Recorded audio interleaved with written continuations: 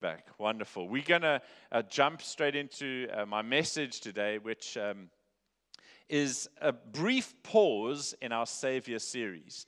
And the reason for that is I was just reading the Psalm in our Bible reading plan on Friday, and I just felt with the Psalm and some of the stuff that's going on in our country. Does anyone ever feel like you can't keep up with the news? You kind of think, I was just getting over yesterday's stuff, and what?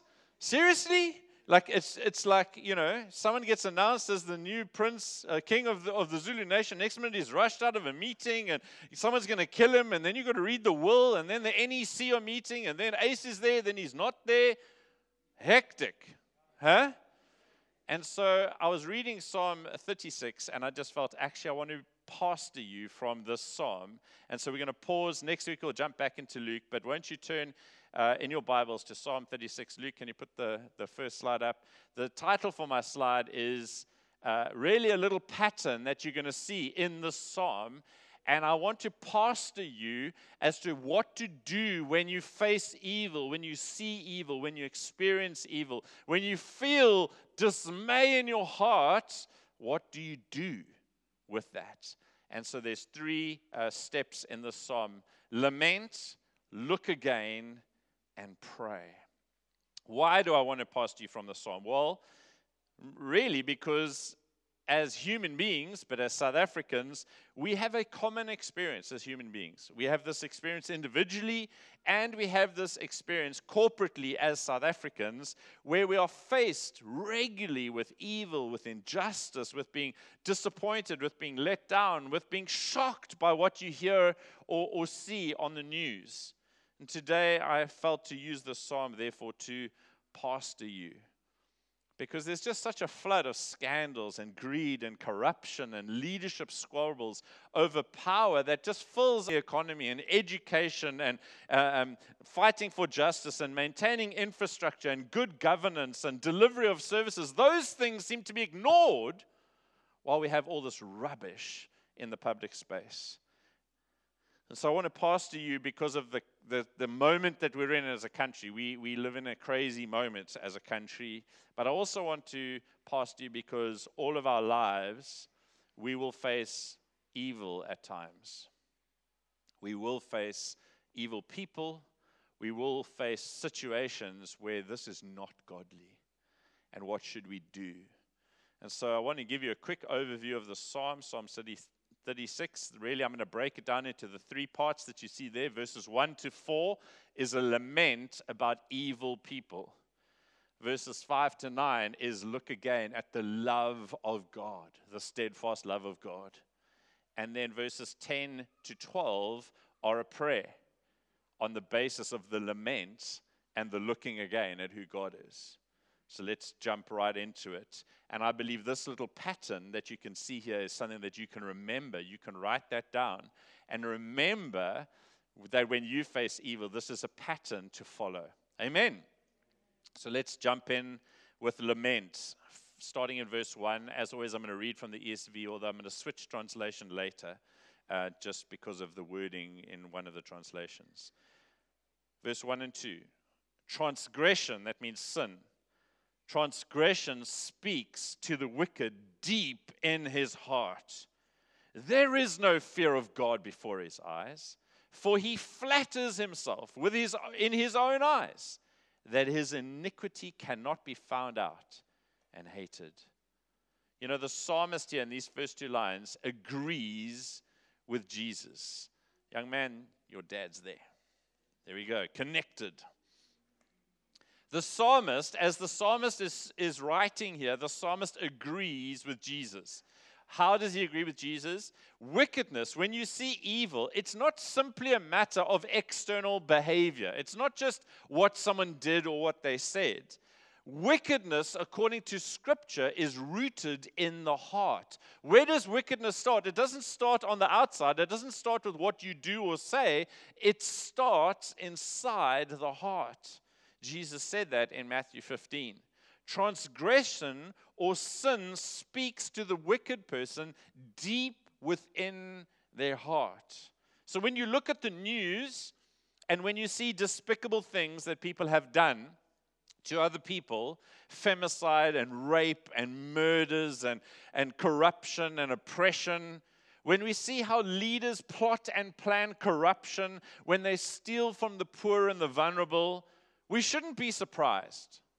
Believers, you shouldn't be surprised. You shouldn't be looking at the news saying, "Oh, I can't believe it." No, you can. Because wickedness starts inside the evil of our hearts. This sort of stuff is not new.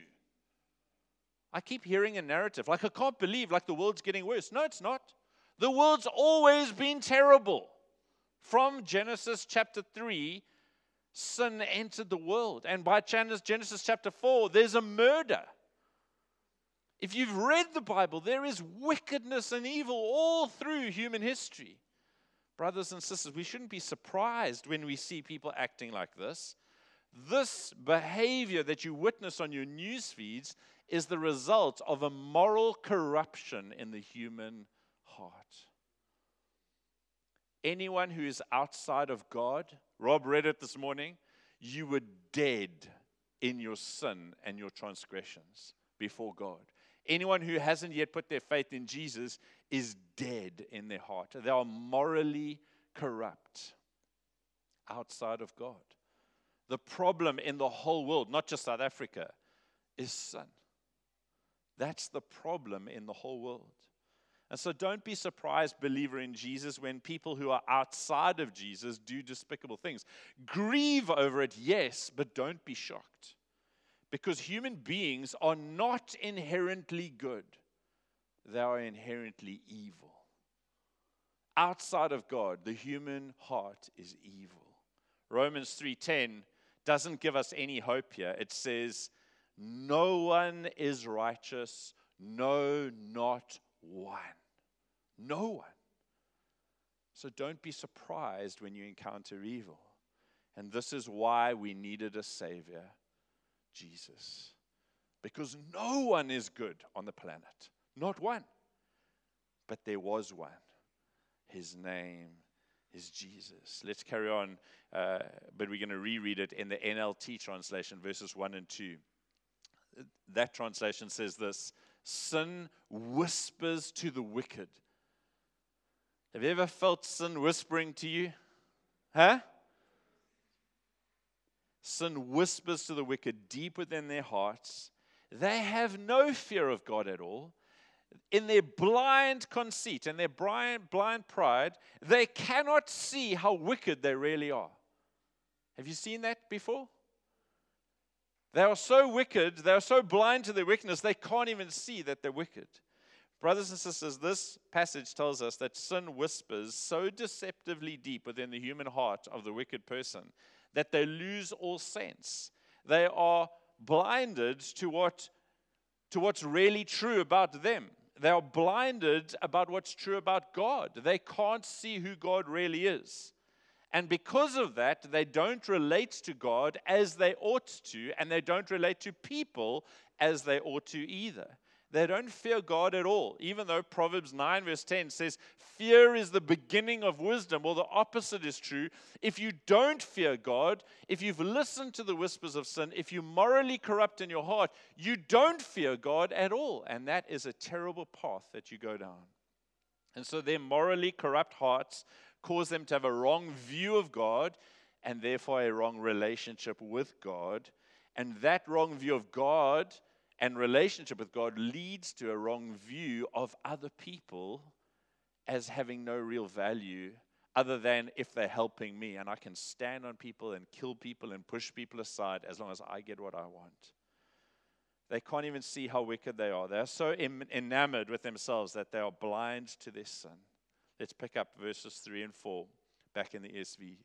The words of this person, the words of his mouth, are trouble and deceit.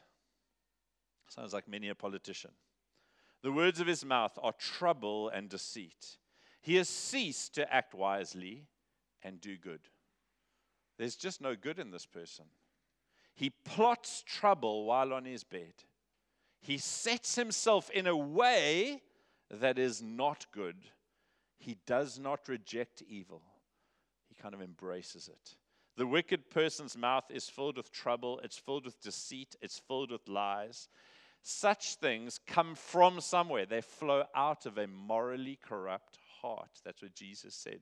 They didn't start here, they started here. They started inside. And such a person has stopped acting wisely because they don't fear God.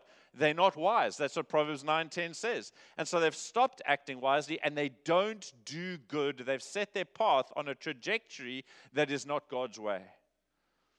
Aren't you astounded how people in commissions, some of the most famous commissions that we've got right now in our country and even in our history, commissions that are meant to uncover the truth, aren't you astounded how someone can stand in the dock and they've been told that this is you need to tell the truth here, and they can stand in the dock and they can keep lying in the face of mountains of evidence to the contrary.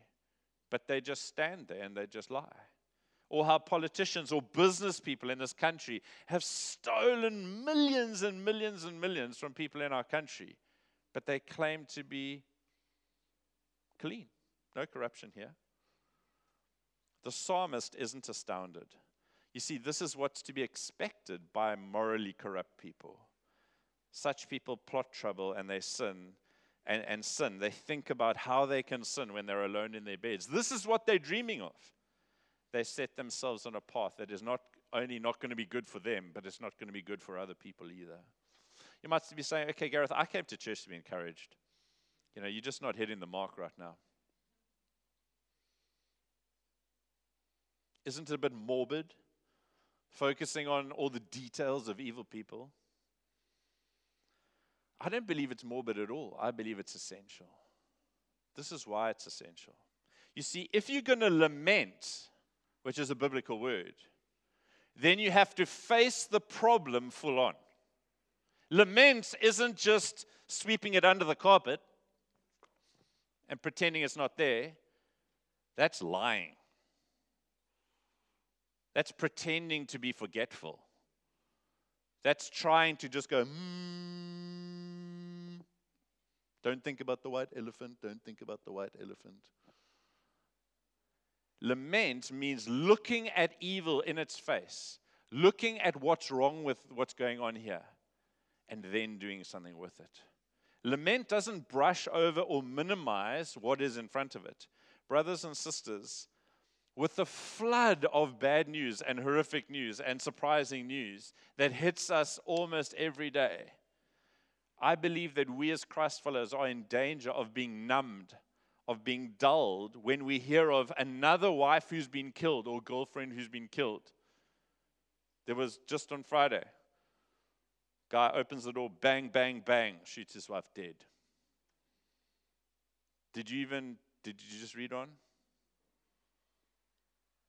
Another wife, another girlfriend killed, another woman or young girl raped.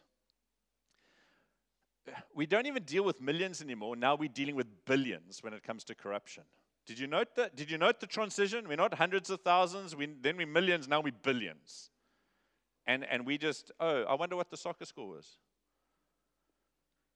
If you're not careful, there's so much bad news, but because we haven't processed it, you just get numb to it, because how can I process all of it? I actually believe a proper lament is to be sensitized, to face what's in front of you, not desensitized, to look at its magnitude and the despicableness of it, and then to do something with that, to stand for justice, to stand for the oppressed, so that we can cry out to God in prayer. You see, if you're numbed or if you're dulled or if it doesn't even hit you, then you won't do anything about it. You won't pray, you won't act. Fellow South Africans, as Christ followers, I believe we need to lament. When there is bad news, when we are faced with evil, we need to get on our knees and we need to lament before God. We should cry out to God concerning the evil that we witness almost daily. But as we turn our eyes to God, as we face the evil and we turn to God with the evil that we faced, an amazing thing happens. And we see it in the psalm. We encounter and we experience the goodness and the love of God, which brings us to our second point in the psalm. Look again at the steadfast love of God. Let's read verses 5 to 9 in the ESV. So you start with facing evil, but as you turn to God in prayer, you are overwhelmed by the goodness of God, and we'll see this in the psalm. The psalmist writes, your steadfast love, that's like your faithful love, your never-ending love. Your steadfast love, O Lord, extends to the heavens, your faithfulness to the clouds. Your righteousness is like the mountains of God. Your judgments are like the great deep. Man and beast, you save. You're the God who saves, O Lord. How precious is your steadfast love, O God. The children of mankind take refuge under the shadow of your wings. The pictures of God kind of like a mother hen gathering all the chicks and protecting them. They feast on the abundance of your house. God's not stingy. And you give them drink from your river of delights. For with you is the fountain of life, and in your light do we see light. Can you see the contrast between verses 1 and 4 and 5 to 9? What an amazing contrast. Against the backdrop of the darkness, of the evil that the psalmist has been contemplating, he turns to God, and it's not that that doesn't exist, but God's greatness and God's glory and God's love is so amazing that his vision is no longer filled with evil, it's filled with God. God's love is loyal and it is faithful. It can be trusted. It is unchanging. Its magnitude reaches the heavens. In the New Testament, in Ephesians, Paul prays about this love that is higher and wider and deeper and longer and stronger than any other love. It's the love, according to Ephesians 3:18, that surpasses knowledge. You cannot get your head around the love of God. That's how big it is. We cannot wrap our little heads around it. It blows our spiritual fuses because God's love is so great. The psalmist tries to describe the love of God. Just look at the way he does it. He says, God, your steadfast love, it reaches to the heavens. God, your moral goodness, your righteousness is like the mountains. It's immovable, it's unchanging. It's full of splendor and glory. Your justice is deeper than the deepest ocean trench that we haven't even been able to get to the bottom of. Your justice is deeper than that, God. God, you're the God who loves to save. You save us. God, your love is precious to me. It is worthy of admiration. It is worthy of cherishing. It is worthy of delighting in. God, your love is a safe place of protection for those who need refuge. God, your love is abundant. You are not stingy. You are good and you are generous. God, your love is the only thing that can truly satisfy it. It is the river of delights. It is where we truly find our joy. God's love is the fountain that springs up inside of us and sustains us. Jesus said in John 7:37, I will give you the Holy Spirit, and the Holy Spirit will be a river of living water, a spring of life inside of you. And God's love is light.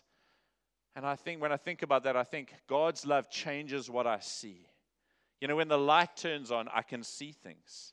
God's love changes my perspective so that I can see differently. Because when we see God rightly, we see all other things and all other people rightly too. God's love is light. Brothers and sisters, our greatest need in South Africa right now is not a new political party or a new leader or better police or a justice system that works or an economy that fires. That is not our greatest need. Just tell the person next to you. Mike, tell Rob. Tell them, it's not what we need. You might even say, I need a job, unemployment, that's our greatest need. It's not what you need. This is what you need. You need a clear biblical view of your God. That's what you need. You need to be more in awe of God. That's what you need. You need to encounter God like the psalmist did. That's what you need. The more evil we witness and we experience, the more we need a big biblical view of God. The psalmist contemplates, laments over evil, verses 1 to 4, but then 5 to 9, he sees God. And we need the same. South Africans are really good at describing all the problems they see in South Africa and deciding whose fault it is. Would you agree? Well, that's our national sport. Complaining. But as Christ followers, I want us to become experts at something else. Facing the fact of evil and then seeing and encountering and being able to describe God and His love. I want you to get good at that. So I'm going to give you some practice right now. Just find a partner. Quickly, find a partner. Team up with someone, okay? And you are going to, in just a moment, you are going to write your own verses 5 to 9. You might just do it in your head. So you're going to take just a minute and tell the other person about the goodness of God in as many words as you can. Okay, the psalmist, all the yellow stuff. You're going to do that for someone else. So just think for a moment, how am I going to tell this person about the goodness of God? Okay? So at the moment you're thinking for yourself, has everyone got a partner? Some of you haven't moved at all. Okay, have you got a partner? Okay, you can move in church. It's fine. Okay, if you don't have a partner, put up your hand. Okay, have you got your partner? Okay, now ignore your partner for a moment. Close your eyes. And I want you to think about, how am I going to tell this person about the goodness of God? Just like the psalmist did, in your own words. Maybe it's 3 things or 5 things. Just think. And then when I tell you, you're going to go, bang, and you're going to tell each other about the goodness of God. Because we're going to get expert at remembering the goodness of God rather than complaining. Okay, so don't share yet. Just think. Think about what's greatest about God, His love.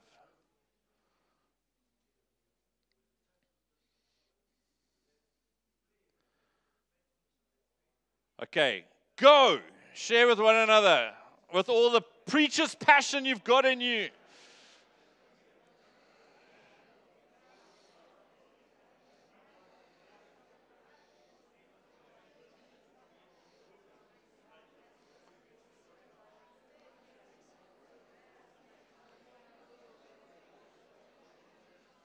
Come on, tell it like you mean it.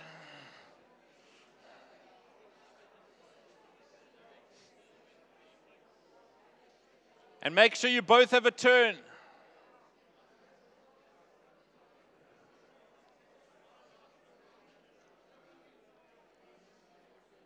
Hallelujah.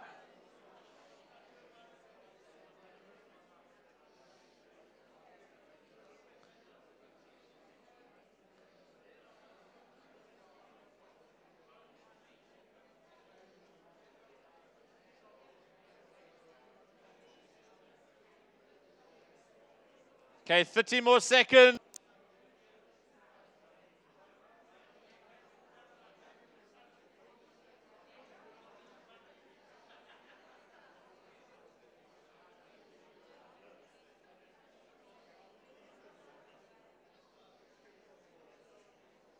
Let's all say a big amen together. Amen. Amen. Hallelujah. Give yourselves a round of applause.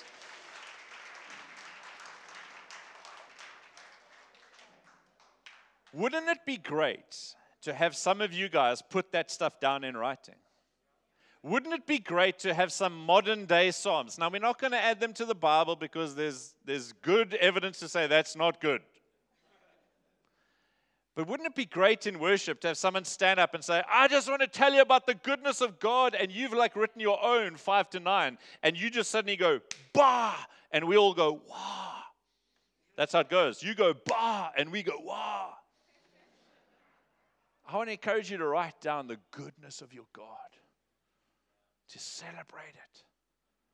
The psalmist faces laments. He laments the evil before him. Won't you just go to the next slide, Luke? He laments at the evil before him. Next one, please. He looks again at prayer. And then, on the back of that, he turns to prayer. There's only three verses of prayer in this psalm. Let's look at how he prays. And I'm going to read it from the Holman Christian Standard Bible just because I like it. This is what it says. This is his prayer. God, spread your faithful love over those who know you. God, so remember, he's facing evil, seeing God. Then his prayer is, God, would you, I kind of imagine this big like rug or these wings like that he's already mentioned in verse 7. Spread your faithful love over those who know you. Your righteousness over the upright in heart. Do not let the foot of the arrogant man come near me, or the hand of the wicked drive me away. There the evildoers fall. He's already seen the answer to his prayer. I'm going to see evil people fall. They have been thrown down, and they're not going to get up again because God's dealt with them. A grand biblical vision of God is the foundation for any real prayer. And I often say in this church, it's not who prays, it's not how many people pray, it's not how long you pray, it's not even the words you pray that really matters, it's who you're praying to that matters. If you just have the faith of a mustard seed, you can move a mountain. Why? Because you take your mustard seed sized prayer and you pray to God. Mountain, no problem. Do you get it? But you've got to have a huge view of who God is, else you won't pray. And if you do pray, you won't pray with any assurance or confidence. Because, if you pray to me, it's like, cool, thanks for saying that, but I can't help you at all. But if you pray to God, He is able to do all things. He has placed all things under Jesus' feet for the church. Jesus holds everything together. That's what Colossians says. And He is praying for you. So it's not who prays. It's not how many you pray. It's not how long you pray. It's not even the exact words you pray, but it's who you're praying to that really matters. And so this psalmist effectively prays, God, would you stretch out your faithful, steadfast love over those who know you? In the face of such evil in our days, would you stretch out your righteous protection over those who love you? Will you please protect our lives from arrogant and wicked people? And will you deliver us from such evil people? Will you deliver us from evil itself? God, would you overthrow evil for us? When you know that God loves you, you can pray with confident assurance. Brothers and sisters, as we come to the close in this psalm, here in 2021, as we stand at this point in redemption history, so we're standing over here, and the psalmist is somewhere over there. He wrote the psalm over there, and he prayed for God to spread His love and His protection and to deliver him from evil. But in between here and the psalmist is Jesus on the cross, answering this psalmist's prayer in the most remarkable way that the psalmist could never have imagined. Because Jesus didn't just spread His love over you, He gave His life for you. He died for you so that the love of God could be poured into your hearts. The faithful love of God could be spread over you forever and ever and ever if you trust in Him. And He defeated sin, Satan, and death on the cross forever. This prayer was answered in Jesus. And so as we look back, we don't just see evil and, there's some evil people. We see sin, Satan, and death conquered by Jesus. So when you pray in the name of Jesus, your victory. Amen? Oh, I've got goosebumps. When you wake up in the morning, the devil shudders because you're a believer in Jesus. If you start getting on your knees, he's like, oh no, oh no. Your enemy is nothing compared to you because you've believed in Jesus and you stand in the victory. Friends, we'll see despicable things in front of us. Don't despair. Lament. Look at God again. Fill your vision. And then on the back of that, with the reality of what's happened and with the reality of the truth of who God is, pray. Not with many words, but with confident assurance because you know your God. Amen? So we're going to do one more thing, is we're going to break bread together. And so what I want you to do is to come and arm yourself with the elements of communion and go back to your seats. And then we're going to do this a little bit differently. So arm yourself with the elements of communion. And then this is your only instruction. You're not allowed to go back to your husband or wife or to the seat that you're in or to anyone that you know really well. You to find someone you don't know and to stand next to them with the communion stuff. And then I'll tell you what to do next. Amen. Don't you just love it when Gareth does things like this? Okay, so you move around the room, keep your face mask on, but get with you can be in groups of 2 or 3, but let's not make any bigger than that. You can go anywhere in the room, and then I'm going to lead you through communion. Here's this awkward moment. It's like a dance where you've got to find someone. Okay, just choose someone. You can spread throughout the whole room. Take your space. You can move the chairs if you want.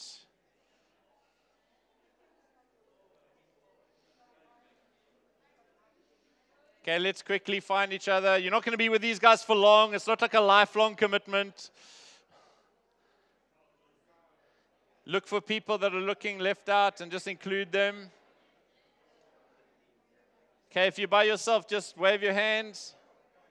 There's a young man there. He needs a friend. Okay, he's got a friend. He's got another friend coming. Okay, listen up. This is what I want us to do. Brothers and sisters, as you hold the elements of communion, I want to remind you that we're to have biblical expectations. Humanity outside of God is wicked. It's morally corrupt. Amen? So don't be surprised. Next time you see evil, hear evil, don't be surprised as if something strange were happening. We will be disappointed. We will see despicable things, but don't despair. But what I want you to do is to lament, to face evil full on, to take it head on, to fill your vision with God, and then to pray. Remember His amazing love. What you're holding there, just look at those elements. This is the summit. This is the high point. This is the pinnacle of the love of God. That God would die for you to save you from Himself because you couldn't save yourself. As you look at the elements of communion, know this is faithful love. This is steadfast love. This is love that will go on forever and ever and ever. And so then you can pray in confidence. So what I want you to do, here's your instructions. Firstly, I want you to lament before you share communion. Or just share one short thing, like 20 seconds, that you're lamenting about our country right now. Okay? Just share something that's just, it grieves you. Just a short thing. Then I want you to look at God. And so you're going to take communion together. You're going to take the bread. You're going to take the grape juice. And as you do, you can just say, thank you, Jesus, that this reminds me who you are. This is the pinnacle of who you are. And then as a group, just pray over the things that you've lamented and give them to God. Can we do that? Do you understand? So you're just going to share one thing that you're lamenting about South Africa right now. Then you're going to take communion together, share communion, thank God for Jesus, and then pray over the things that you've lamented. Because our country really is in a time that needs prayer. Amen.